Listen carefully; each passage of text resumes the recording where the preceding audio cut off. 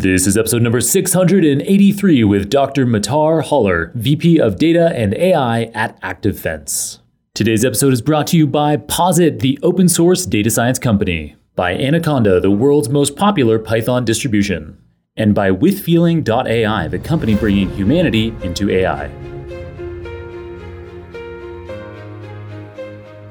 Welcome to the Super Data Science Podcast, the most listened to podcast in the data science industry. Each week, we bring you inspiring people and ideas to help you build a successful career in data science. I'm your host, John Crone. Thanks for joining me today. And now, let's make the complex simple.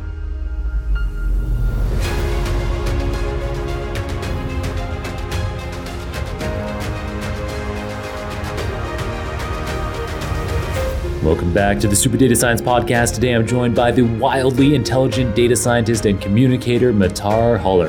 Matar is the Vice President of Data and AI at ActiveFence, an Israeli firm that has raised over $100 million in venture capital to protect online platforms and their users from malicious behavior and malicious content. She's renowned for her top-rated presentations at leading global data science conferences.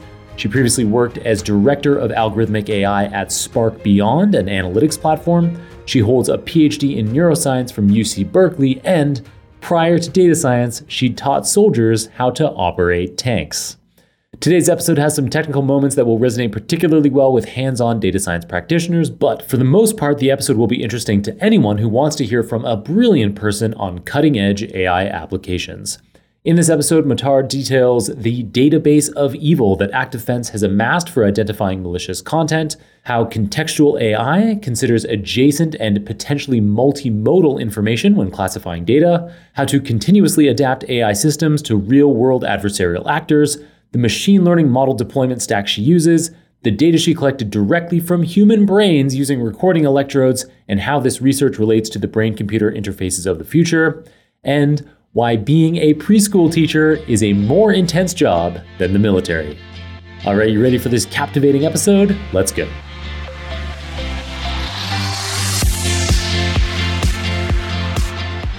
Matar, welcome to the Super Data Science Podcast. It's awesome to have you on the show. Where are you calling in from? I'm calling in from Israel, sunny Israel. So thanks for having me. Sunny Israel? Is that always true? It's always sunny in Israel? Most of the time, it's pretty sunny. We have like two seasons. One is really long and it's really, really hot. And the other one is shorter and beautiful and not as hot. But still, we have a lot of sun. And that's not nothing. Famous for the beaches. We have very nice beaches. We have tropic like areas that are like more green and nice, and forests, wildflowers, mountains. Not all camels and deserts, although we have that too. Cool. Well, I guess it isn't cool, but it sounds hot. But I will have to visit there sometime. I have a grandmother who recently visited and said that it was her favorite place she's ever been.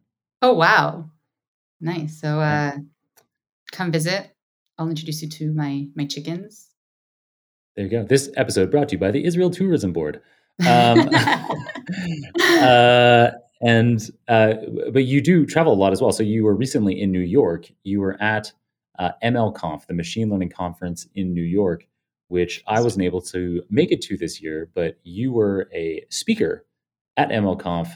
And Deborah Williams, who's a friend of mine and the acquisitions editor at Pearson that I've worked with for the books that I've created, all the video content I've created, she wrote me a long email summarizing how MLConf had gone. And she said that by far the best speaker, hands down, and not just her opinion, but the opinion of, quote, everyone that she spoke to, was that you, Matar, were by far the best speaker at MLConf. So I was like, well, should get her on the show. So that's very, very flattering. And now, like, take your expectations and lower them. But thank you. Very, very flattering. Thank you. That was a fun conference. There's lots of interesting ideas and good talks. So it was if she said that, there was a high bar. So thank you. And so let's dig into what you do. So you are the VP of Data and Artificial Intelligence at ActiveFence, which is a platform for content moderation, harmful content detection, and threat intelligence. And so to be clear, ActiveFence is not a company that is doing the content moderating. It's not like there's this army of people at ActiveFence that are monitoring for harmful content, but you provide tools, data and AI enhanced tools that allow your customers to be able to do that content moderation themselves more efficiently. And this seems to be quite a good niche. I could see on Crunchbase that ActiveFence has over $100 million in funding. So yeah, it seems like a very valuable niche to be filling for your customers. So tell us a bit about what this means. How do you use AI to be moderating content? How is that useful for threat intelligence? That kind of thing. Sure. So Activants, you're right. Like we are a platform that basically our clients are any company that has user generated content. So whether it's comments or chats or uploading videos or audio or any place that you have a user that's able to upload content, there's a potential for misuse of that and for uploading malicious content. And our goal, our mission is basically to help platforms ensure that their users are safe, that they have safe online interactions. And so we provide the tools to help them do that. And really this is one of the biggest challenges that face UGCs or platforms with user generated content is basically how can they detect this malicious behavior, especially since, as we know, items can be in any format, right? So we need to be able to detect whether it's video, audio, text, images, all of that. And also it can be in any language, and it can also be any number of violations, right? So you have sort of these big ones that, you say absolutely not, like I do not want child pornography, I do not want terror, I do not want white supremacy. But there's like many more. And different companies, different platforms have different levels of sensitivity to it, right? Even something that you can say as blatant as like, I do not want child pornography. No one wants child pornography on their platform. But let's define it, right? What does that mean? Is, baby's first bath? Is that something that we need to be aware of? And so the tools that we provide need to be sort of contextually aware of, the policy, the way that things are being used or presented. And so for me, and for all, my teams, it's a super, super interesting space to be in, because not only are the algorithms that we use really exciting and sort of interesting, but I think the application, right? We're not selling air. Like we're actually making it like impact it, like making a real impact on like human interactions in a positive way. Right. So to what extent can you tell us about those exciting algorithms? So that's an excellent question. Thank you for asking. So I think that there's many different levels of things that we can do. So the first thing is that we have a platform, right? And this is a platform that basically enables it enables users to or like moderators to come in, to view the content, to look at sort of where it is, and then to make a decision whether or not something should be removed or not. Right? And this is the platform that we provide to our users. In order to basically ensure that we're able to protect the well-being of the moderators and to make sure they're only seeing things they actually need to be seen in order to be more efficient, there's absolutely no need to review everything. There's most of the things are benign, and even within the things that are harmful, there isn't really any need to view anything. Then in that case, basically, you want to make sure that you have some sort of automated content moderation on top, and that's where sort of we come in. Yes. I guess that ends up being important for the mental health of the people who are doing the content moderation as well, because I've read how people in those roles, it can be quite a harrowing experience when you're just watching beheadings and child porn all day. Absolutely. So, yeah. Like moderator well-being is a huge issue. It's in the news, like periodically it comes up as like this huge thing.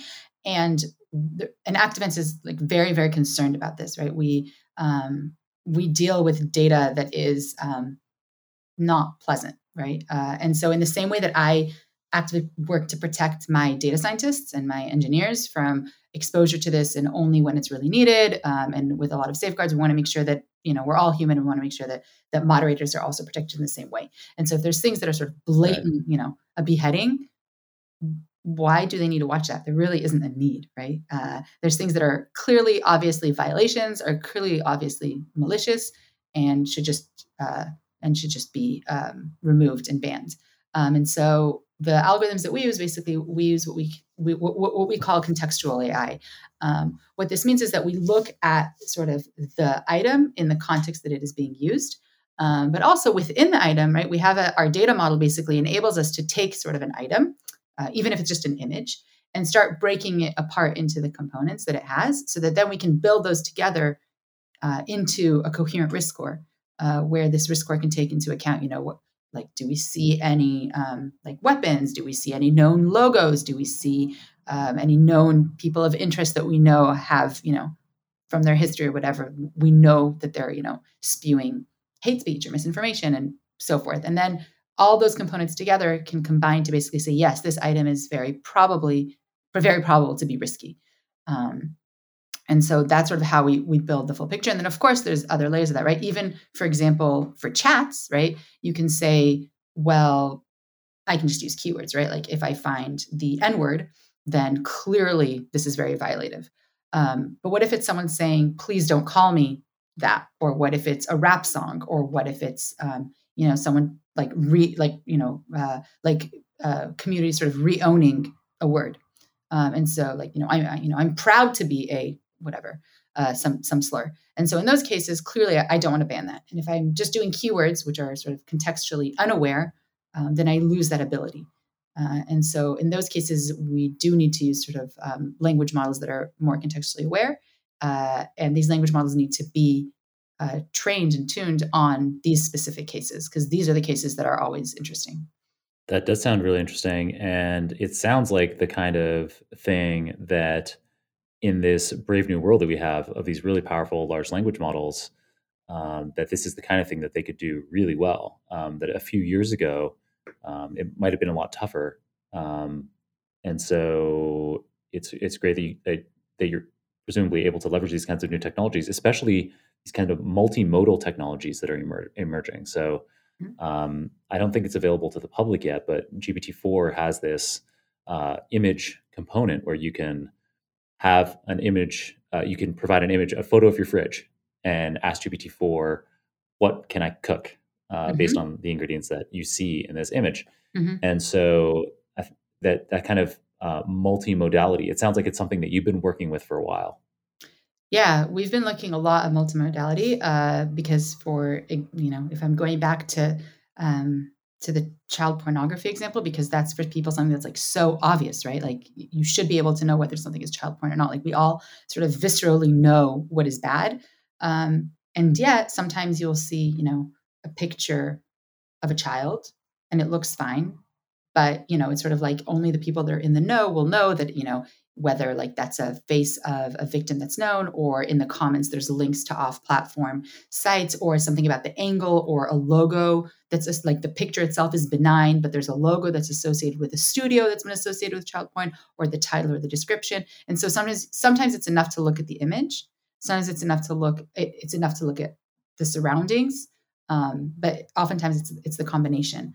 And I mean, in terms of like the generative AI, right now is sort of like perfect storm for trust and safety, right? Because we're going to be having sort of U.S. elections soon, and so political disinformation is something that's like very, very pertinent, and is now sort of having these large language models sort of lowers the bar for the entry of bad actors, right? Suddenly, if it used to be that things could either be like really high quality but low scale, or low quality and easy to catch and high scale, now that's not an issue, right?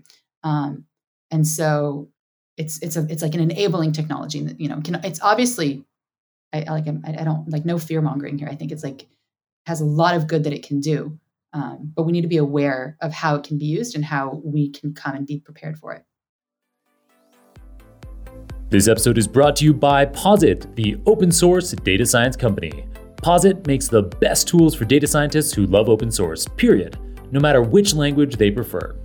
Posit's popular RStudio IDE and enterprise products like Posit Workbench, Connect, and Package Manager, these all help individuals, teams, and organizations scale R and Python development easily and securely. Produce higher quality analysis faster with great data science tools. Visit posit.co, that's POSIT.co, to learn more. Yeah, no question. So we, famously in the United States in the 2008 election cycle, there were foreign actors involved in creating disinformation in Eastern European kind of farms, and you can imagine, yeah, exactly like you're saying, these kinds of tools like GPT-4 make it a lot easier to create a lot more content because you don't need to have a human typing out everything so much more cheaply. It probably like several orders of magnitude less expensive to be generating malicious content, misleading content, disinformation. So yeah, it is interesting that heading into I mean, I guess we're always heading into an election cycle somewhere, Yeah, and so it's something never ends. like it's crazy in the U.S. to me that people in the lower house that they have a 2-year election cycle, and Exactly. so like you spend a few months litigating, and then it's back to fundraising. Exactly. It's wild. Yeah. But I think what's interesting is that like disinformation is only one aspect of it, right? We're seeing like computer generated or, generative AI generated child pornography. And then at this point, the question is, is it still violative? And I think yes, right? Like we don't want that stuff out there. Um, I don't care whether something is real or fake. It's still child porn, and Right. it Right. should be banned. And then there's a second level of like, well, unless I'm trying to find who the victim is, and then I do care. And then there's like another level of detection that needs to be built on top of that. Is it tricky? I mean, it must be tricky. Something that must add an extra level of complexity to this is that presumably the nefarious actors out there are constantly shifting and trying to evade detection Right. by you. So, when many of our listeners and myself, when we're building machine learning models, we don't have to worry about somebody trying to outwit the model. Right. Like you can build a machine learning classifier to detect images of cats and dogs, and it's not like the cats are like trying to look like dogs and are going to come up with ways of like dressing to look more like dogs. Totally. So Yeah, no, I mean, I've been thinking about it in terms of like how is what I do different from car detection, right? Like that's sort of, or cat detection or anything. Or yeah, anyway, there's a million examples. And so I think there's, in addition to the fact that it's evasive and adversarial, right? So there's examples of like QAnon, which is a group that's bans on some platforms, will change their text to be Q, like CUE. And then you have to basically catch it by knowing to look for that. And to know to look for that, that's already subject matter expertise. And that's one thing that at Activants we have. You mentioned threat intelligence. And so we have intelligence analysts that this is what they do, right? They're experts in, misinformation or in hate speech or in terror. And they research these groups. They know about sort of the latest hashtags or trends, like what emojis they're using now, and so forth. And then basically that is able to, they're able to sort of surface data that's relevant. For example, the latest, there's a hate group that was founded in like this last June or this last October, and already on different social networks with their logo spewing hate. And so to catch those, to know those, to put, and then those can feed back into our algorithms, and I can know to look for those logos, to look for those phrases, to look for those actors. And so then I'm able to sort of stay on top of it, on the fact that yes, it's adversarial. I have the subject matter expertise. It's extremely non-stationary, right? I have new actors coming up all the time, right? If I'm looking for cats and dogs, like how much have they really changed? They're not going to change, right? They're going to have 4 legs, a tail, and ears. Versus here, the landscape is very because it's adversarial, it's extremely non-stationary. And so that's why I need to have my subject matter experts that are constantly feeding me more information of like, oh, this is a new slang term. Oh, this is a new slur, and so forth. is there a flywheel that gives Active Fence a defensible moat between this content moderation and the threat intelligence? So I just kind of had this brainwave here, and you can correct me if I'm thinking about this incorrectly. But so you have the content moderation aspect of the platform. So machine learning models are detecting, hey, we think that this is high risk content over here automatically, and then maybe that automation can assist the threat intelligence part of the company. And then the threat intelligence people, in turn, are keeping tabs on what's going on through a combination of more manual intelligence work as well as this automatically assisted intelligence work that your content moderation side is helping with. And then they can feed back into the content moderation like, hey, like here's something else you need to be able to look for. We need to train a machine learning model to be able to detect this kind of thing. Because yeah, like, there's this new logo that you need to be looking out for. Totally. You nailed it. Yeah. We love flywheels at ActDefense. We always say like, no strategy deck is complete without a flywheel. And so, and so absolutely. It's exactly as you described. So we have our intelligence analysts that are, finding things, right? Those feed into the algorithms, make our algorithms better. And then we have incoming data collection, whether the data is like we go out and we proactively collect it, or we get data, clients are sending us data being like, hey, is this violative or not? And then that's basically can then be fed back into the intelligence analysts. So for things that come from clients, sometimes it's things that they haven't seen before that they don't know. Often they do know it. But because we're also out there collecting data proactively, then that's basically able to feed back in. And one core component of this flywheel is something that it's our proprietary database of sort of violative content. And what this means is that basically we have data that we've already identified, whether it's images or audio or videos or text that we've already identified as being violative of a policy or malicious. We can hash that. And then new content that comes in can be compared to that, right? And then that also helps us, first of all, to be more efficient.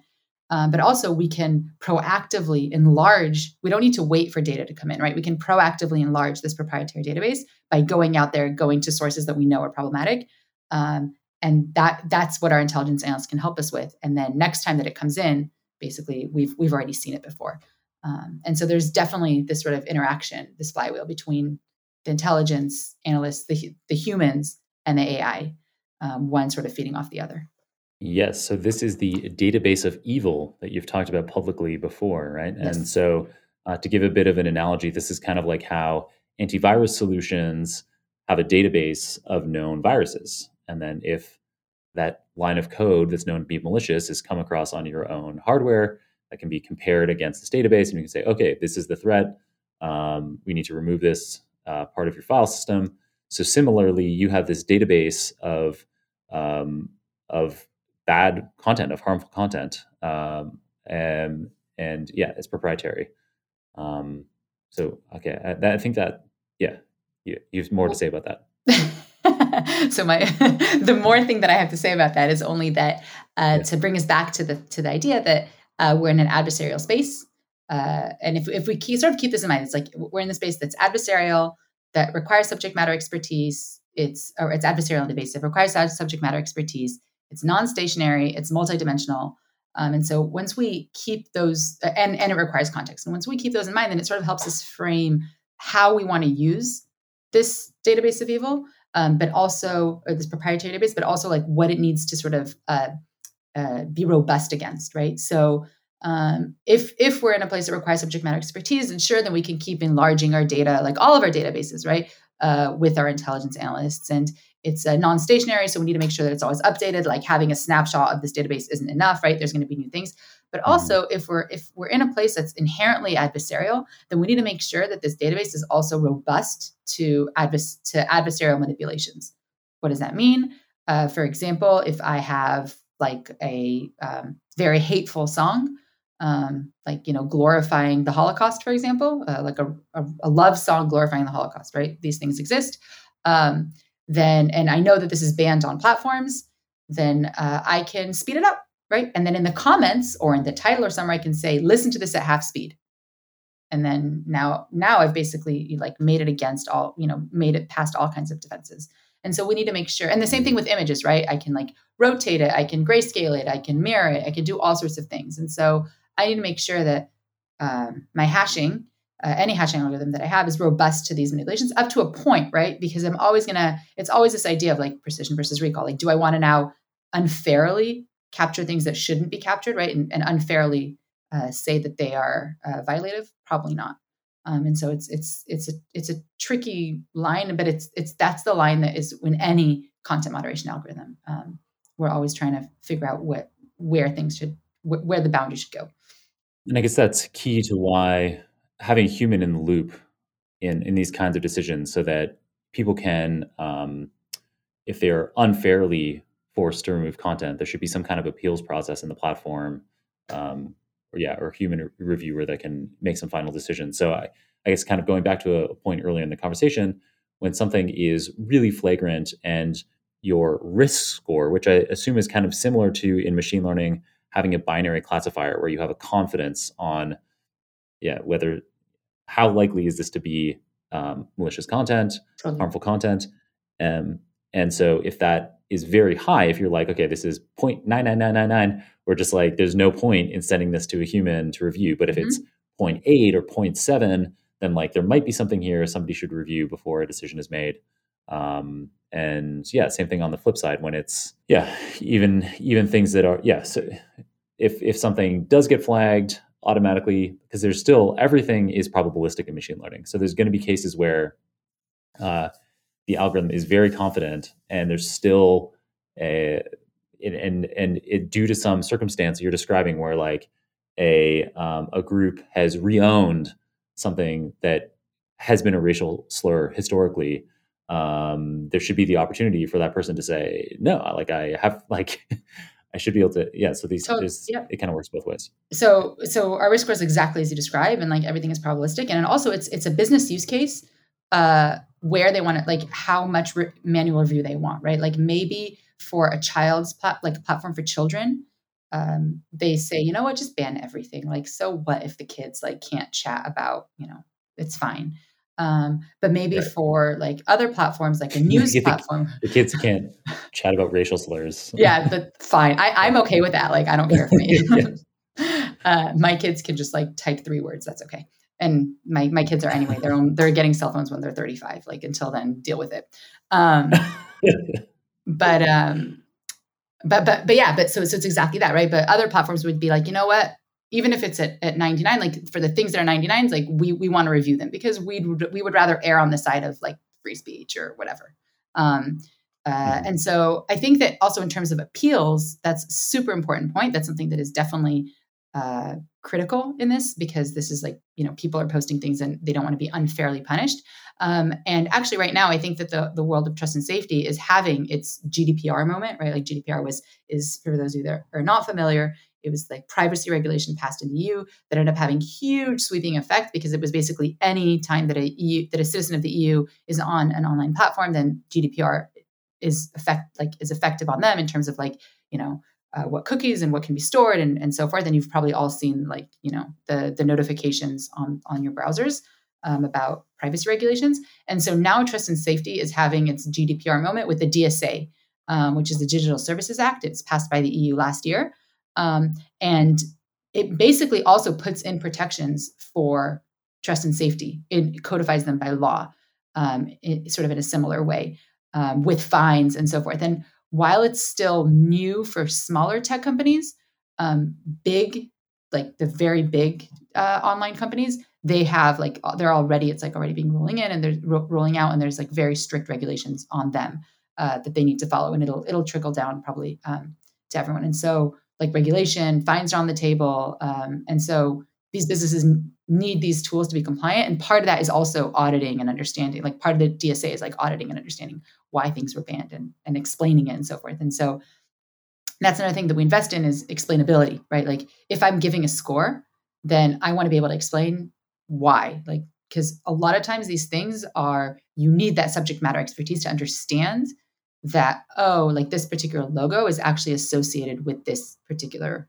terror group or hate group or child pornography studio or whatever. Nice. Yeah. So I can see how the evolving regulatory landscape ends up being important, probably helpful to you as you develop these algorithms. We've talked already about harmful content kind of in static, in posted content. But there's something that we hear a lot in the news recently. We see increasingly in the news is not just content that's been posted, but content that is streaming real time. So there have been incidences in the US recently of shootings being live streamed to social media platforms. And so this happening in real time, that must add an extra layer of complexity to some of the work that you're doing. Absolutely. There's been like horrific instances of live streaming in the US and elsewhere. And so there's a couple of ways to approach that. One of which is that we can put really, really small content moderation models sort of on the edge device, right? So that does sort of something basic to catch sort of the blatant stuff, and then raise it up for human review. Because I think in these cases of live streams, it's tricky. We're still learning the space, and we would want someone to just like, if we flag it, to take a look at it. Maybe err on the side of flagging too much and then having someone take a look at it. Again, it's a business question of like, what's the platform? What are we looking for? And so have some sort of like detector of, I don't know, gunshots or of something that a small lean model edge device able to flag it right away. We can also do something where we are, once the content makes it to the servers, sample frame. Like there's a question of like, what do you want to moderate? Like every single frame? Do you want to sample every minute, every second? Like at what? There's a huge question. I think what makes this so challenging is just the scale, right? You have like so much data streaming in, and then do the same thing, sample, and then look for maybe more complex things, right? So those are sort of like the typical things, and that's where you're really focusing on the content itself, right? That's coming in.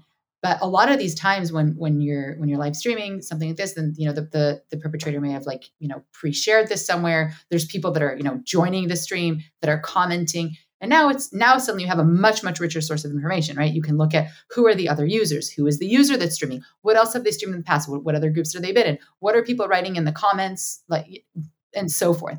And suddenly now you might be able to catch it or at least flag it just from the surrounding information, right? Like there's enough indicators of risk from the things that are around it, where sure, you want to moderate the content, you want to look at it and so forth. However, you would want to basically look at the other markers of risk around the content itself to make your job easier and faster and more efficient.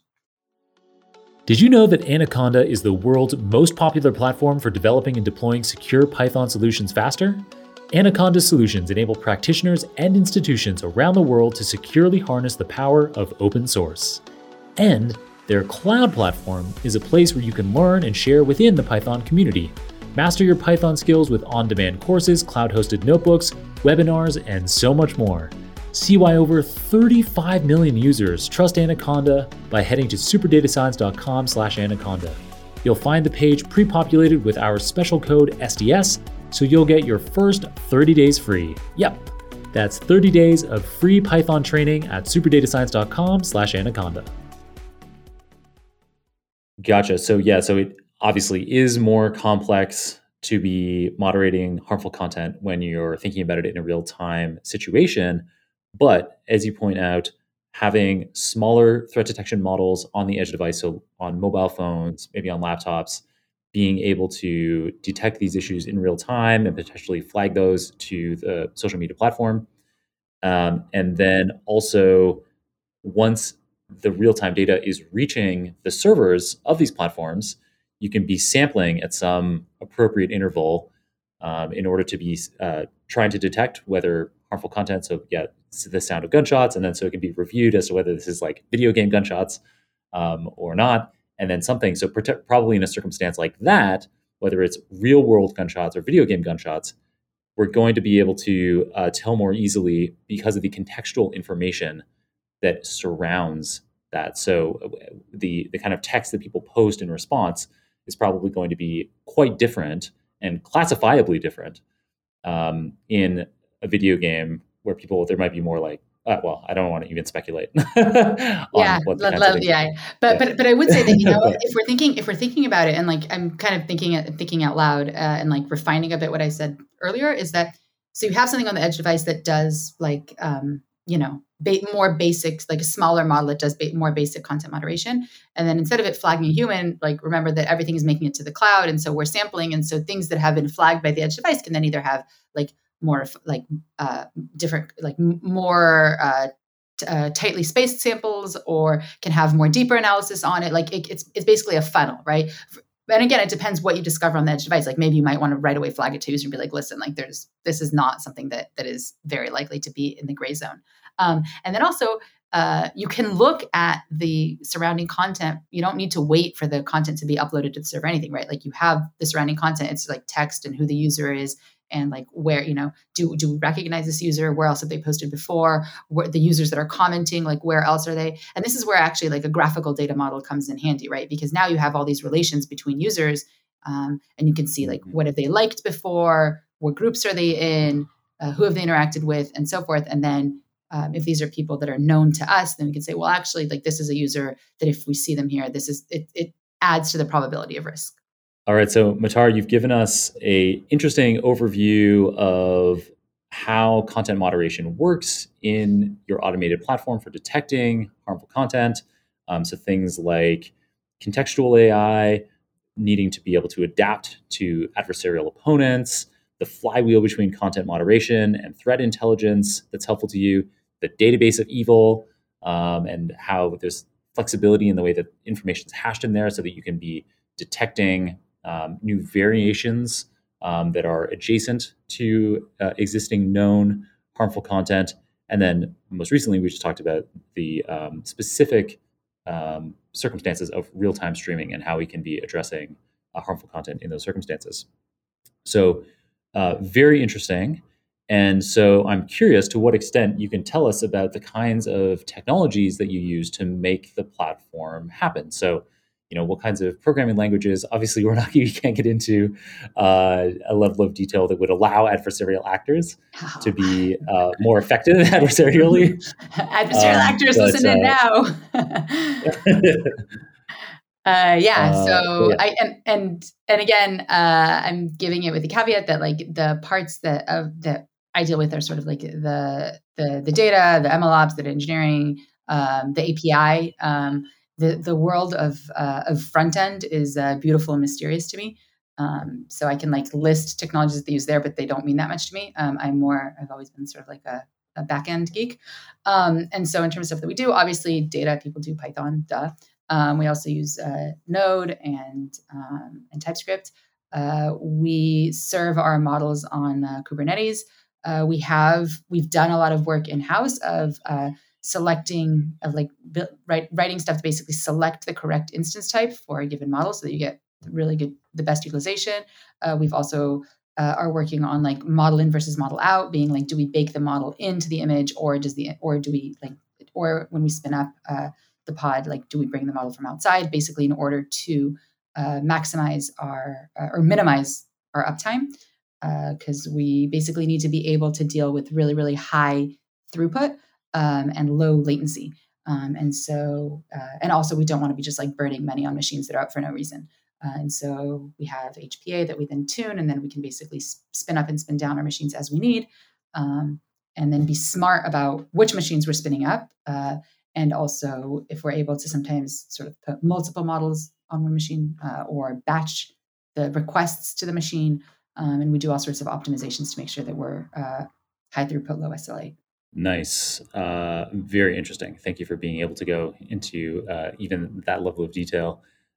So clearly you have a really deep understanding of not just data science and modeling, but of back-end engineering. So like scaling, being able to meet SLAs, Kubernetes.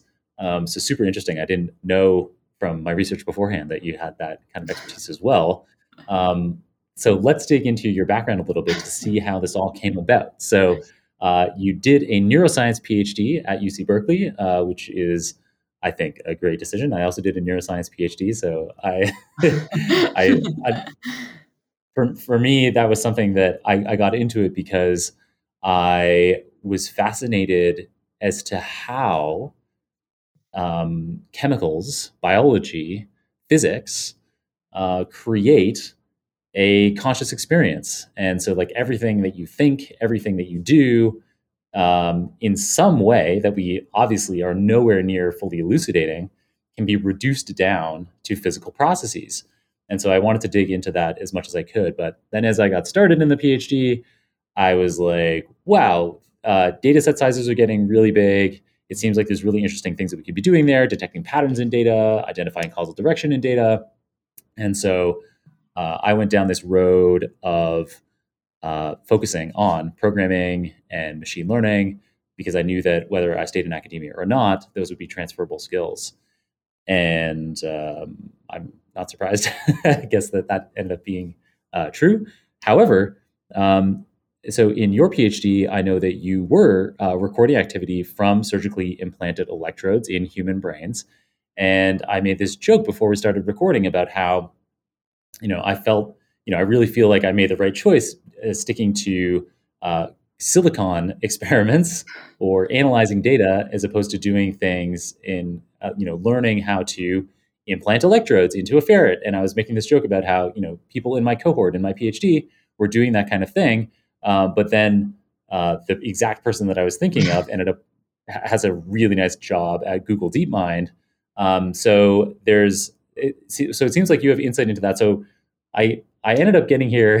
Where are we going? A long roundabout way, but we kind of have this. So tell us about your PhD, how that relates to work you're doing today. There's the Insight Data Science Fellowship Program that you use to transition from your PhD, from your academic background into industrial data science. So it'd be interesting to hear about that. And then to finally have it all make sense as to how I started off this entire long transition is that I mentioned how you have a rich understanding of the back end of a software platform. And so just kind of how this all came about, your rich depth of knowledge in the field. Yes. The first question, let's start with the first one. So my PhD. So yes, my PhD, I was recording recording data from electrodes surgically implanted in human brains. Basically, what I wanted was, animal quality data from humans, right? With animal research, you can stick electrodes where you want, get really beautiful data. You could do in slices. You could do, from train monkeys for years to do a task and then get just beautiful recordings of just like signals for hours and hours of neurons at work. And with humans, you're often limited to things that are either slow, so fMRI, and it's like, you see it many degrees removed. You're actually measuring blood flow. You're not even measuring like direct brain activity. So you're like measuring a side effect of thinking, or you can do EEG, which is then, electrical signals filtered through the scalp. And even with technologies like MEG and so forth, which is magnetoencephalography, it's not the same. You're not on the brain.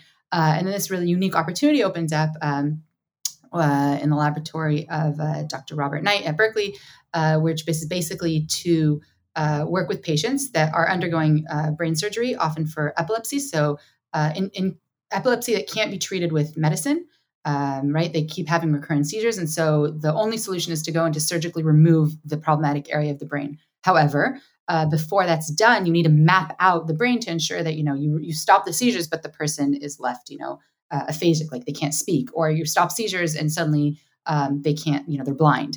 And so what you want to do is you want to basically map out the areas of the cortex around the region of interest to ensure that, first of all, you can localize exactly where the seizure is, because remember, until you really get in there, everything is filtered through the scalp and you have you can't tell. And so to figure out like where the focal point is and also what's around it. And so these people, basically what happens is they come in for surgery. They have a craniotomy. The skull is removed. The electrodes are implanted. And then they're bandaged up. And then they're in the hospital for a week with electrodes coming out of their brain, hooked up to an amplifier, a preamp, and then to an amp. And the best case scenario and then their meds are tapered. And there's all kinds of things, many things are done to try to induce a seizure, because the best case scenario is that basically on the first day they have seizures, you localize it, you figure out exactly what's around it, and then like the next day they're in surgery, they remove it and you're done. Oftentimes that's not the case. You need to work to induce a seizure, sleep deprivation, strobe lights, all sorts of things to get them right. And so most of the time these people are like sitting in the hospital just kind of like waiting around, right? Watching TV or, whatever. And then we come in and if they consent, then we can come and we can run all sorts of tasks we ensure that the task is matched to the regions of the brain that are mapped, right? There's no point in doing a memory task if, the parts of the brain are only motor and so forth, or a motor task if they're only looking at language regions. And I found this job like very, very meaningful in terms of science outreach, like explain to them the value that they have for science and why I'm doing what I'm doing. And I spent a lot of time just, talking to them about the brain and about my research and so forth. I also found it like emotionally incredibly difficult, because you're meeting these people pretty much at the worst time of their lives, right? Like this is just a terrible situation to be in. And so it's challenging, it's rewarding, it's basically, in a way that you don't expect your PhD to be, right? Like you go and you're like, give me data, I'll analyze data, great. And then there's this. And so I would come in and the task that I was interested in, I was basically interested in sort of tracking the path of a decision in the brain. So I would basically, in the beginning, I just had my one task, but then I realized that basically all tasks that we record are decision tasks. So I dip my foot into like the world of, big data, where I could basically take all the tasks that were run. And any time that there's sort of a decision to be made, then you have sort of like a motor decision, right? Like you see a stimulus, right? So that goes, or you hear something, so that goes into like your visual cortex or through auditory cortex. And then it needs to make it to the decision-making area of the brain, right? To the prefrontal cortex, which is where it sort of moves forward in the brain. You need to make a decision. The decision is made, and then it needs to go back to the motor cortex to execute the decision. And what I want to do is I basically tracked that loop in the brain, and was basically able to look at the activity in the prefrontal cortex and basically say, aha, look, like the sustained activity that I see in the prefrontal cortex correlates with, the reaction time, right? I'm able to sort of see when they'll trigger a reaction without looking at the motor cortex. I can see errors. I can see that like the amplitude is also correlated with errors, basically tracking a thought through the brain. And because I was on the brain, I had extremely fast like recordings of what was going on. So it wasn't filtered through anything. The future of AI shouldn't be just about productivity. An AI agent with the capacity to grow alongside you long-term could become a companion that supports your emotional well-being.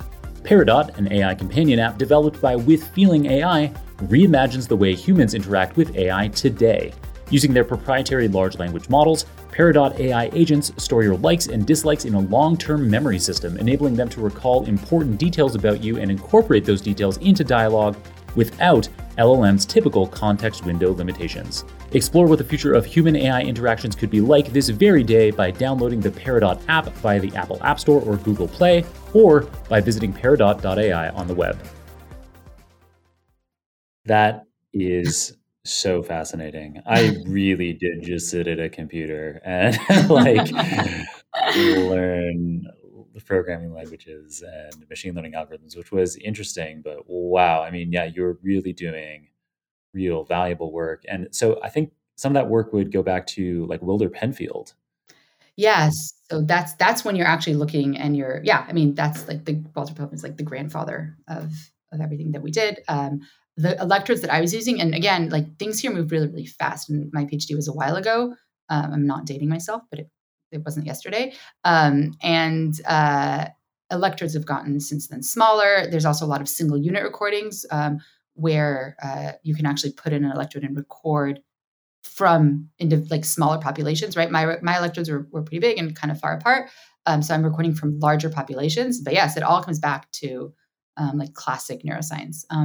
And as I was doing it, so that's like the data collection, right? But then you collect the data, and it's such a rich data set that like they can sustain you forever. And like the data sets that I collected are still being used for studies, because it's like rare data, it's expensive data, it's rich data. You can look at it in many different ways.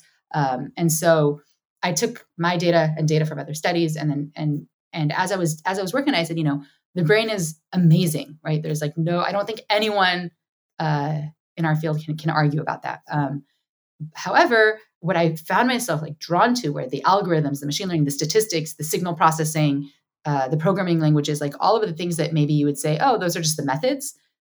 I found that those were the parts of the papers that I was reading. Those are like the algorithms. Those were the parts that I was like most drawn to.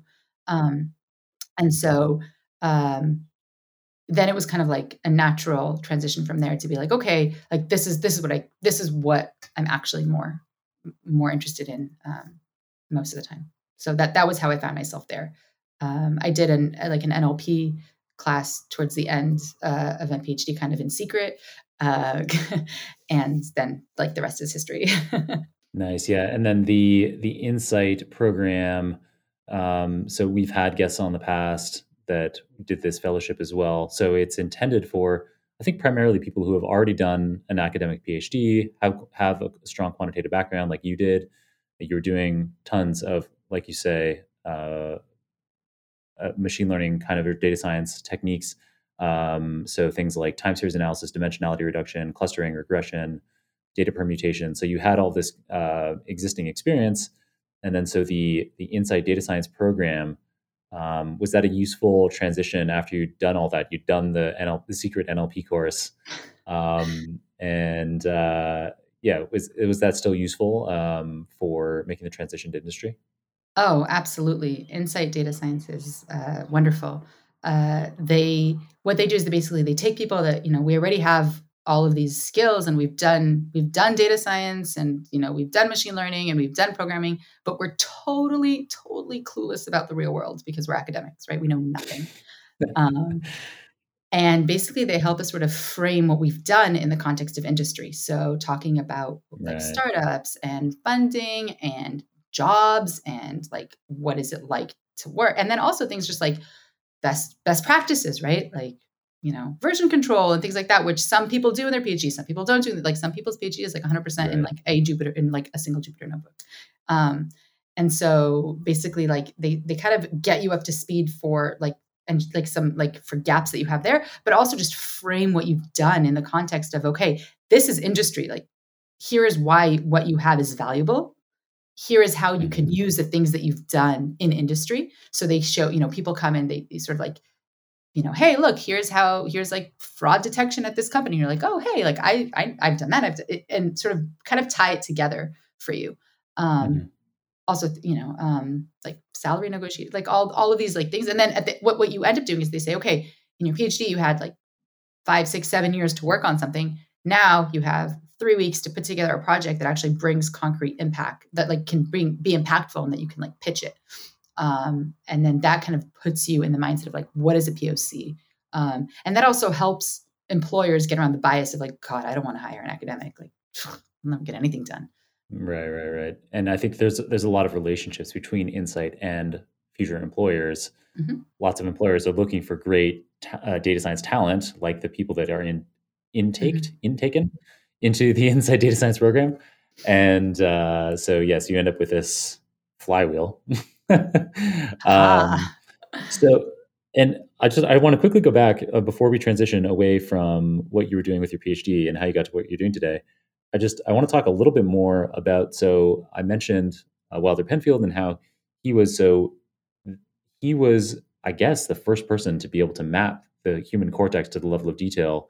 And I think it was the same situation. It was many decades ago, like the 1950s or something.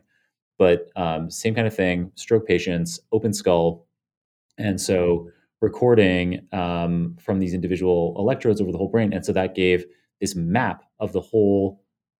So there's this somatosensory homunculus and Right. this motor homunculus. So it's this like really cool. I encourage our listeners, and I'll try to remember to include in the show notes a link to some images of this homunculus that it shows you. So I think homunculus is Latin for like little Little man. man. Mhm. And so it's the idea of this as you go over the motor cortex or the sensory cortex in the brain, there's this map of your body, and it isn't anatomically correct in terms of scale. So, for example, for both the sensory as well as the motor homunculus, the hands are huge because you have so much detailed sensory perception as well as motor perception in your hands. And I remember like the lips are The huge, lips, the tongue. but You yes, can do stuff you could like do your a back is small. Yeah, exactly. I think we had the same textbook. So one thing you could do is you could take a paper clip, right? And you can like put it together so like its points are like at some distance apart, and you could find like what is the closest distance on your back, basically that you can tell them apart. Because at some point, like you're not sensitive enough on your back to tell them apart, and then you put it on your lips, and immediately you're like, oh wow, these are super far apart, and that basically is reflective of the fact that you have less sensory representation of your back than of your lips in your sensory strip. Cool. Um, so I wanted to recap on that. Oh, and then yeah, and there's a very specific reason why I brought this back up. Not just because it's really interesting, which I think it is in and of itself, but you were talking about how recording electrodes. So I was thinking about how the recording electrodes, while the Penfield would have been working with many decades ago, not many centuries, many decades ago. Wow. Uh, Thousands of years ago. This podcast will be listened to for millennia. It'll all be confusing.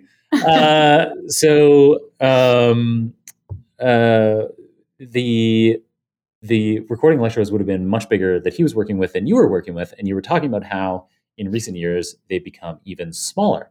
And so then that got me thinking about how there is this push with companies like Elon Musk's Neuralink to have brain-computer interfaces eventually that aren't just for people who have serious issues and have their skull opened, but there's this move towards, in our lifetime, potentially having some way of having recording electrodes on our brains without needing to have invasive surgery.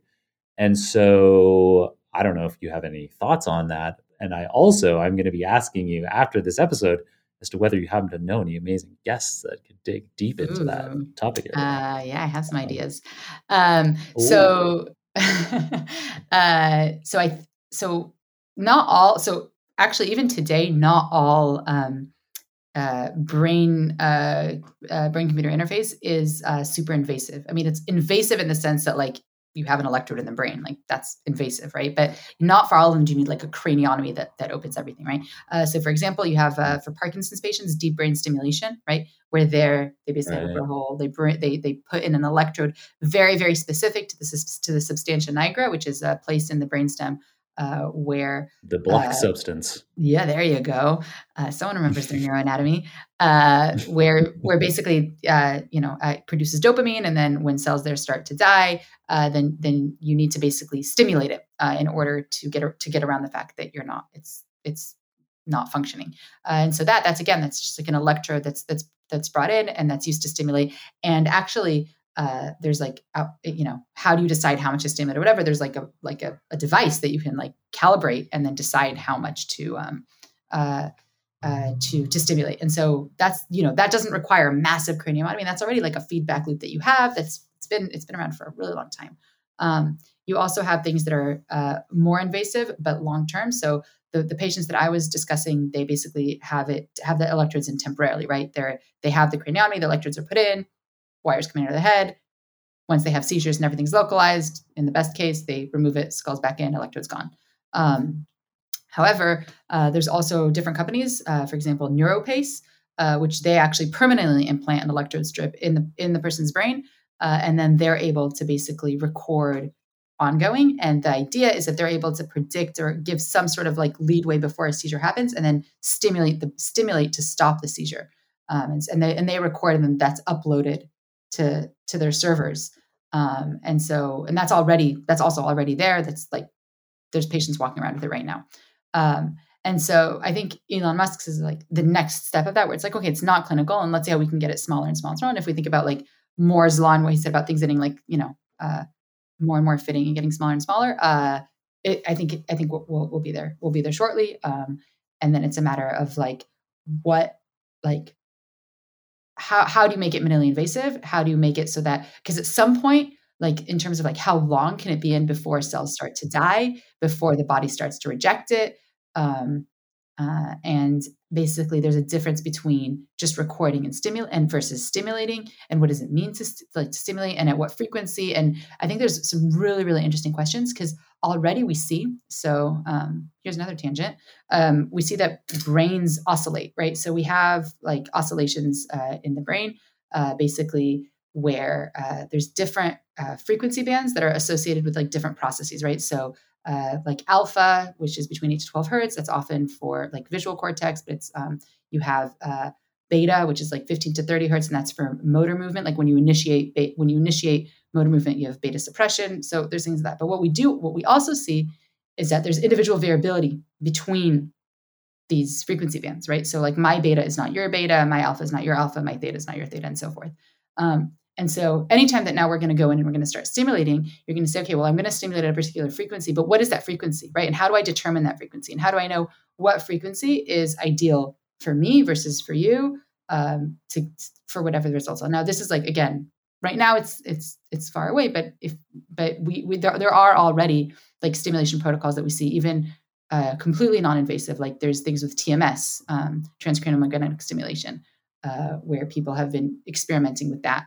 And there's also research about using stimulation for psychiatric disorders and so forth. So it's a huge, huge field. And hopefully that wasn't too much of a tangent.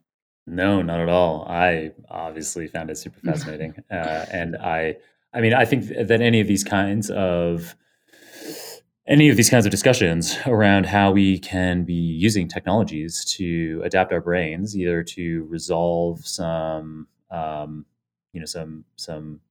negative issue, like you're saying, from strokes to psychiatric issues, all the way through to potentially having enhancements, which is, I know, like, some of these brain computer interface BCI technologies are designed to, not just be for resolving issues, but also to potentially augment human capabilities in ways that probably we can't predict yet. So I don't know. I think it's super, super interesting. And yes, I will be following up with you to see if you have other recommendations for people who can dig into kind of a BCI episode. So you mentioned, Matar, how your PhD was more intense than some other people's PhDs, neuroscience PhDs, certainly much more intense than, orders of magnitude more intense than my PhD was, in terms of like being really in the real world and dealing with patients. But that wasn't your only intense job that you had. So am I reading this correctly? You were teaching children how to use tanks, preschool tank instructor. No, wait, it's two separate items. So you were a preschool teacher. You were also a tank instructor. So I'm curious as to whether those experiences helped you prepare for your career. And in particular, maybe this might seem tangential, but it wouldn't surprise me if somehow this does tie into an answer, which is that I know that you're passionate about expanding leadership opportunities for women in STEM careers, including data science. And so I wonder if we can somehow tie those two topics together. Yeah, sure. Why not? Maybe not. My military. So in Israel, there's a mandatory military service. I actually did kind of like a strange route. Normally, when you're 18, you basically, that's when you start your military service. I actually did my You went to undergrad. Berkeley, I did. right? Yeah, you went to Berkeley for an undergrad and then back to Israel to be a tank instructor and then back to Berkeley to do your PhD. Yes, correct. True story. And then now you're back in Israel again. And now, God, why can't I make a decision? Yes. And so I did it a bit backwards, and I actually decided that for my military service, not like there's not a ton of like flexibility in what you do, but like there's some. And I decided that I wanted to try out to do something that was like very different from anything that I would ever do. I said, I'm probably going to be in an office for the rest of my life. I want to do something very different. And I also want to do something that's like kind of scary to me, that like, I'm pretty sure I'll fail at it. I think it'll be really difficult. It's like totally, completely out of my comfort zone. Because I think that that's important. And so, and I said, and the risk here isn't that high. Like worst case, like I won't be that great in the military. That's fine. And so I tried out to be like an instructor. And then specifically, I saw a tank. I was like, that machine is amazing. I want that. And so then I like tried out specifically to be a tank instructor. And the way that it works is, at least then, was that they have women that basically we train the tank, the soldiers. Where basically in a tank you have the gunner, you have the driver, you have the loader, and you have the commander. And my role was basically to train the gunners. And then also commanders have to do all of them, and officers have to know all of them. And so also training like the commanders and the officers. And specifically for training the gunners, I was trained on the weapon subsystems. So basically all of the computers, and that basically helps them like all of the computer system within the tank for the weapon subsystem. And it was kind of tricky to do my undergraduate before my military service, because I would ask my commanders questions like, so the algorithm that it uses to understand like what angle to open, is that like, does it learn through reinforcement learning? And they would just look at me and be like, what? Who are you? Like, what planet did you come from? Like, um, and so that's what I did my military service in. And so it included it was incredibly physically difficult, because they basically make us go through, I did basic training, had to do like a million and one push-ups, run around a lot, be outside, not sleep, learn how to basically, I was trained on all of the subsystems of the tank, not only the gunners, basically to learn everything that goes on there, and then focus in on one. Because I only got basically after you do basic training, after you learn everything, that's only after that. Then they're like, okay, now you're going to focus on this. And it basically checked all the boxes of being like really, really hard, incredibly challenging. Turns out physical isn't the tough part. It's like mentally very, very difficult. And so that kind of set me up to being kind of less afraid of failure, because it's tough. After that, I was a preschool teacher, which was by far the most difficult job I've ever had. By far. Really? Oh, yeah. Wow.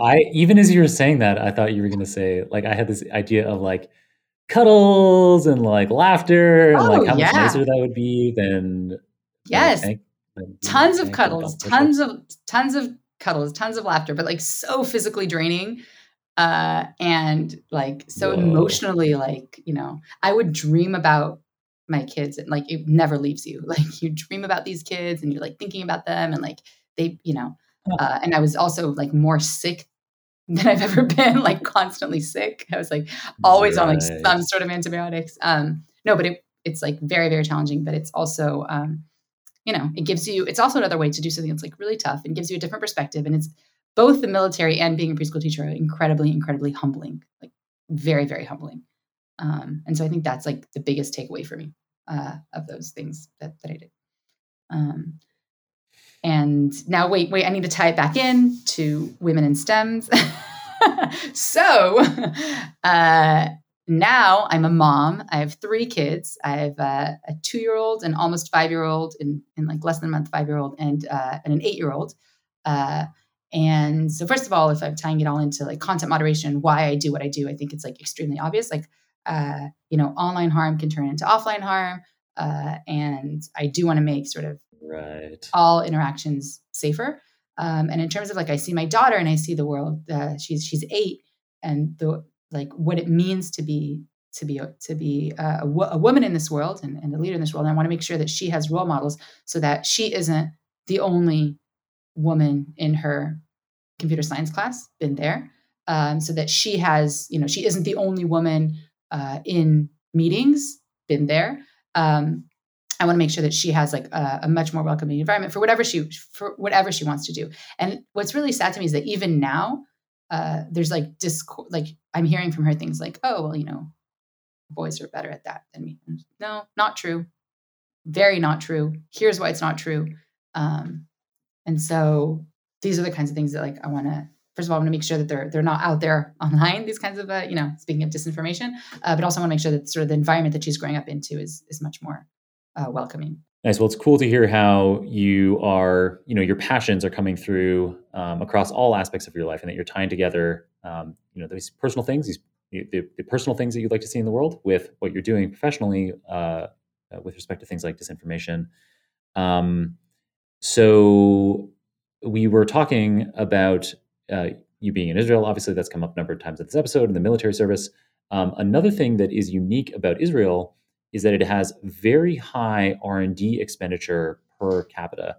So it is markedly higher than any other nation on the planet. And so that probably creates an interesting flywheel between the strong tech startup ecosystem that there is in Israel. So that, helps generate more things that R&D can be spent on.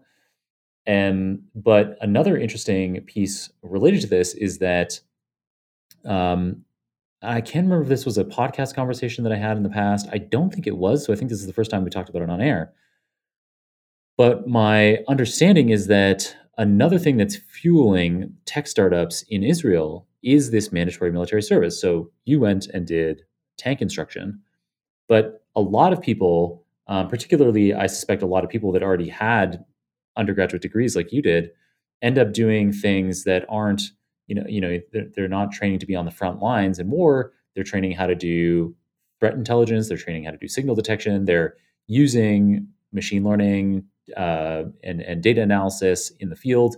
And then, so having developed that skill set for several years, when you finish it, you're like, well, what could I do? And one idea that I guess a lot of these people have is, well, I could be making a startup. I could be using these technology skills in industry. So we have these flywheels of, I guess there's two flywheels here. There's one where the mandatory military training creates leads people to be tech entrepreneurs, and then that probably in turn also is helpful for military capabilities in general. And then you have this separate flywheel of R&D, where this strong tech ecosystem is a self-fulfilling prophecy of, oh, great, we should be investing more in this, and so then more people go into that, and yeah. So I've now talked a lot. A lengthy transition. The floor is yours. So yes, and yes. So yeah, we have mandatory military service. It's currently set at on, like, in general, roughly speaking, 2 years for women, 3 years for men. Again, with lots and lots of caveats. And there's sort of, first of all, there's definitely like a big investment of the military in technology, whether it's like signal processing or AI or whatever. And so then you have people that are basically trained in that, like you said, and then they can go out and they have this skill set. And we hire people, everyone's hiring those sets of people. But even people that aren't going into these sorts of fields, the fact that there's this mandatory military service means that already from a young age, you're in a place where you're picking up skills that are necessary to succeed in these companies, right? So, for example, leadership skills, right? Like you can go, basically in most cases, in order to become an officer in our military, you have to start at the bottom. Like it's not like in the US where you have like West Point and the Naval Academy or whatever, and then that's how you become an officer. Basically, you start when you're 18, and then based on different parameters, you can elect or you can be chosen to do officers training. And so then you have these people that are leaving the military with a skill set of being like very focused and leadership skills and managerial skills and time management skills and all these things that basically saying, oh, that's for a successful entrepreneur or a successful CEO. And so yes, it's one of them is like on the job training, and the other one is just like in general these like other skills they need to have. And another thing that I think is really positive about the fact that it's a sort of mandatory military service is that it's sort of this like equalizing force, right? So everyone goes into the military, almost. Huge caveat, which is like causing right now a lot of social unrest here, but we'll leave that for a different time. But you go into the military and you're mixed with different people, right? And so that's also a way of like meeting people that you wouldn't necessarily otherwise meet. They're not kind of out of your echo chamber, out of your specific place, and then that can also be like a very like an incubator for like new relationships that can then go off and start new companies. And then yes, I think the fact that we have a very, very strong investment in R&D is also, like you said, the self-fulfilling prophecy. Like, what do people want to go end up doing? What do people end up doing is they go to this field, right? It's like, that's what we know. That's what we see. That's sort of like, that's also a very good way for upward mobility for people. And so with our field in particular, with data science, do you think that all of this R&D in Israel will give Israel an edge in AI technology in particular? Yeah, so yes, absolutely. I think that already we're seeing that. So I have people that I work with. One of which, she used to be like very, very senior in the military and in AI. I work with her very closely. She's our VPA product, Nurit, and so she was very, very senior in the military in building AI infrastructure capabilities. So there's already this sort of cross-pollination. We also have people that either, like I said, we hire right out of the military, or in some rare cases, we have people that sort of start doing their studies first before, right? The military says, okay, like you can take this time, we pay for your studies, and then you sign on for a certain amount of time later for the military. And in some cases, we can also hire these people while they're in their studies. And then the skills that they learn with us, they can then go and use in the military. So there is this definite cross-pollination that we're seeing. And I think that it also definitely puts AI as like a very, very strong and core component of the industry here, because it's so useful, not only in the military, right, but in general in all of the companies that are going on. And so there's like this very, very rich community here of researchers, practitioners, and so forth. Great answer, crystal clear, and exciting to see what ActiveFence and other AI companies will be doing out of Israel in the coming years and the coming decades. This has been an awesome episode, Matar. So I was promised that you were this extraordinary speaker, and you have proved to be an amazing communicator. It's been a real joy to speak to you. Thank you. And so I'm sure our Likewise. audience loved this conversation as well. Thank you. And so we covered a lot of interesting topics: automated harmful content detection, neuroscience, military service, preschoolers. So I'm sure our listeners will want to hear more from you.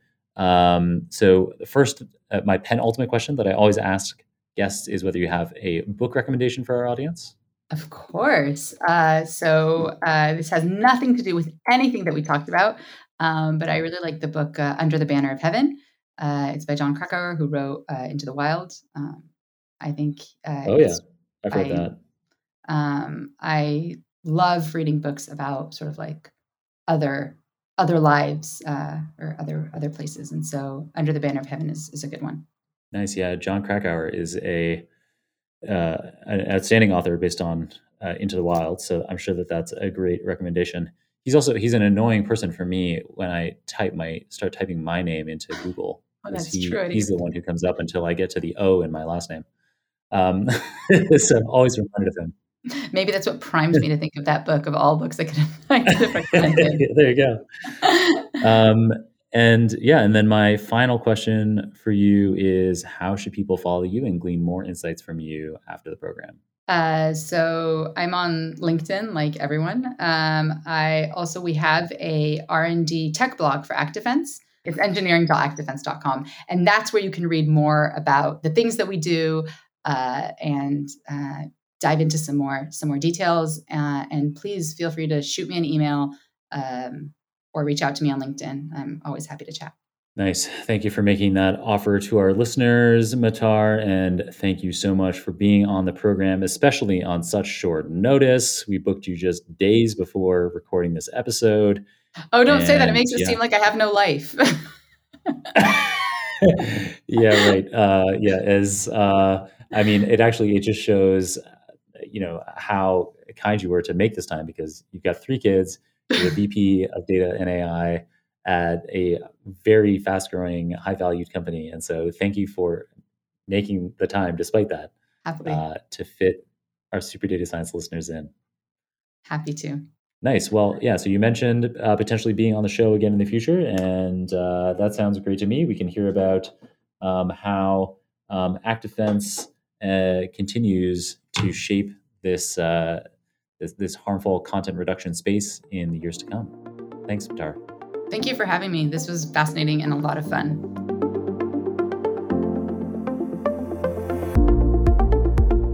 I love this conversation today. I hope you did too. In today's episode, Matar filled us in on how an ML model such as a binary classifier can become contextual by taking into account additional context. For example, we can pull out a logo from an image, identify the individual in an image, and compare it with a database. We can examine natural language comments and consider the content poster's history and graph network affiliations. She also talked about how real-time streaming of harmful content presents unique challenges that can be addressed by smaller models on edge devices like phones, sampling on servers, and again, taking into account context. She talked about how we can create a flywheel of defensible commercial AI systems by amassing proprietary data curated by internal experts. And she talked about how she uses Python, Node.js, TypeScript, and Kubernetes for developing ML models, deploying them into production, and scaling them up for ActiveFence's users. As always, you can get all the show notes, including the transcript for this episode, the video recording, any materials mentioned on the show, the URLs for Matar's social media profiles, as well as my own social media profiles at superdatascience.com/683. That's superdatascience.com/683. Your feedback is invaluable, both for spreading the word about this show as well as helping me shape future episodes more to your liking. So please rate the show on whichever platform you listen to it through, and feel free to converse with me directly through public posts or comments on LinkedIn, Twitter, and YouTube. All right, thanks to my colleagues at Nebula for supporting me while I create content like this Super Data Science episode for you. And thanks, of course, to Ivana, Mario, Natalie, Serge, Sylvia, Zara, and Kirill on the Super Data Science team for producing another captivating episode for us today. For enabling that super team to create this free podcast for you, we are deeply grateful to our sponsors, whom I've hand-selected as partners because I expect their products to be genuinely of interest to you. Please consider supporting this show by checking out our sponsors' links, which you can find in the show notes. And if you yourself are interested in sponsoring an episode, you can get the details on how by making your way to johncrone.com/podcast. Finally, thanks of course to you for listening. It's because you listen that I'm here. Until next time, my friend, keep on rocking it out there, and I'm looking forward to enjoying another round of the Super Data Science podcast with you very soon.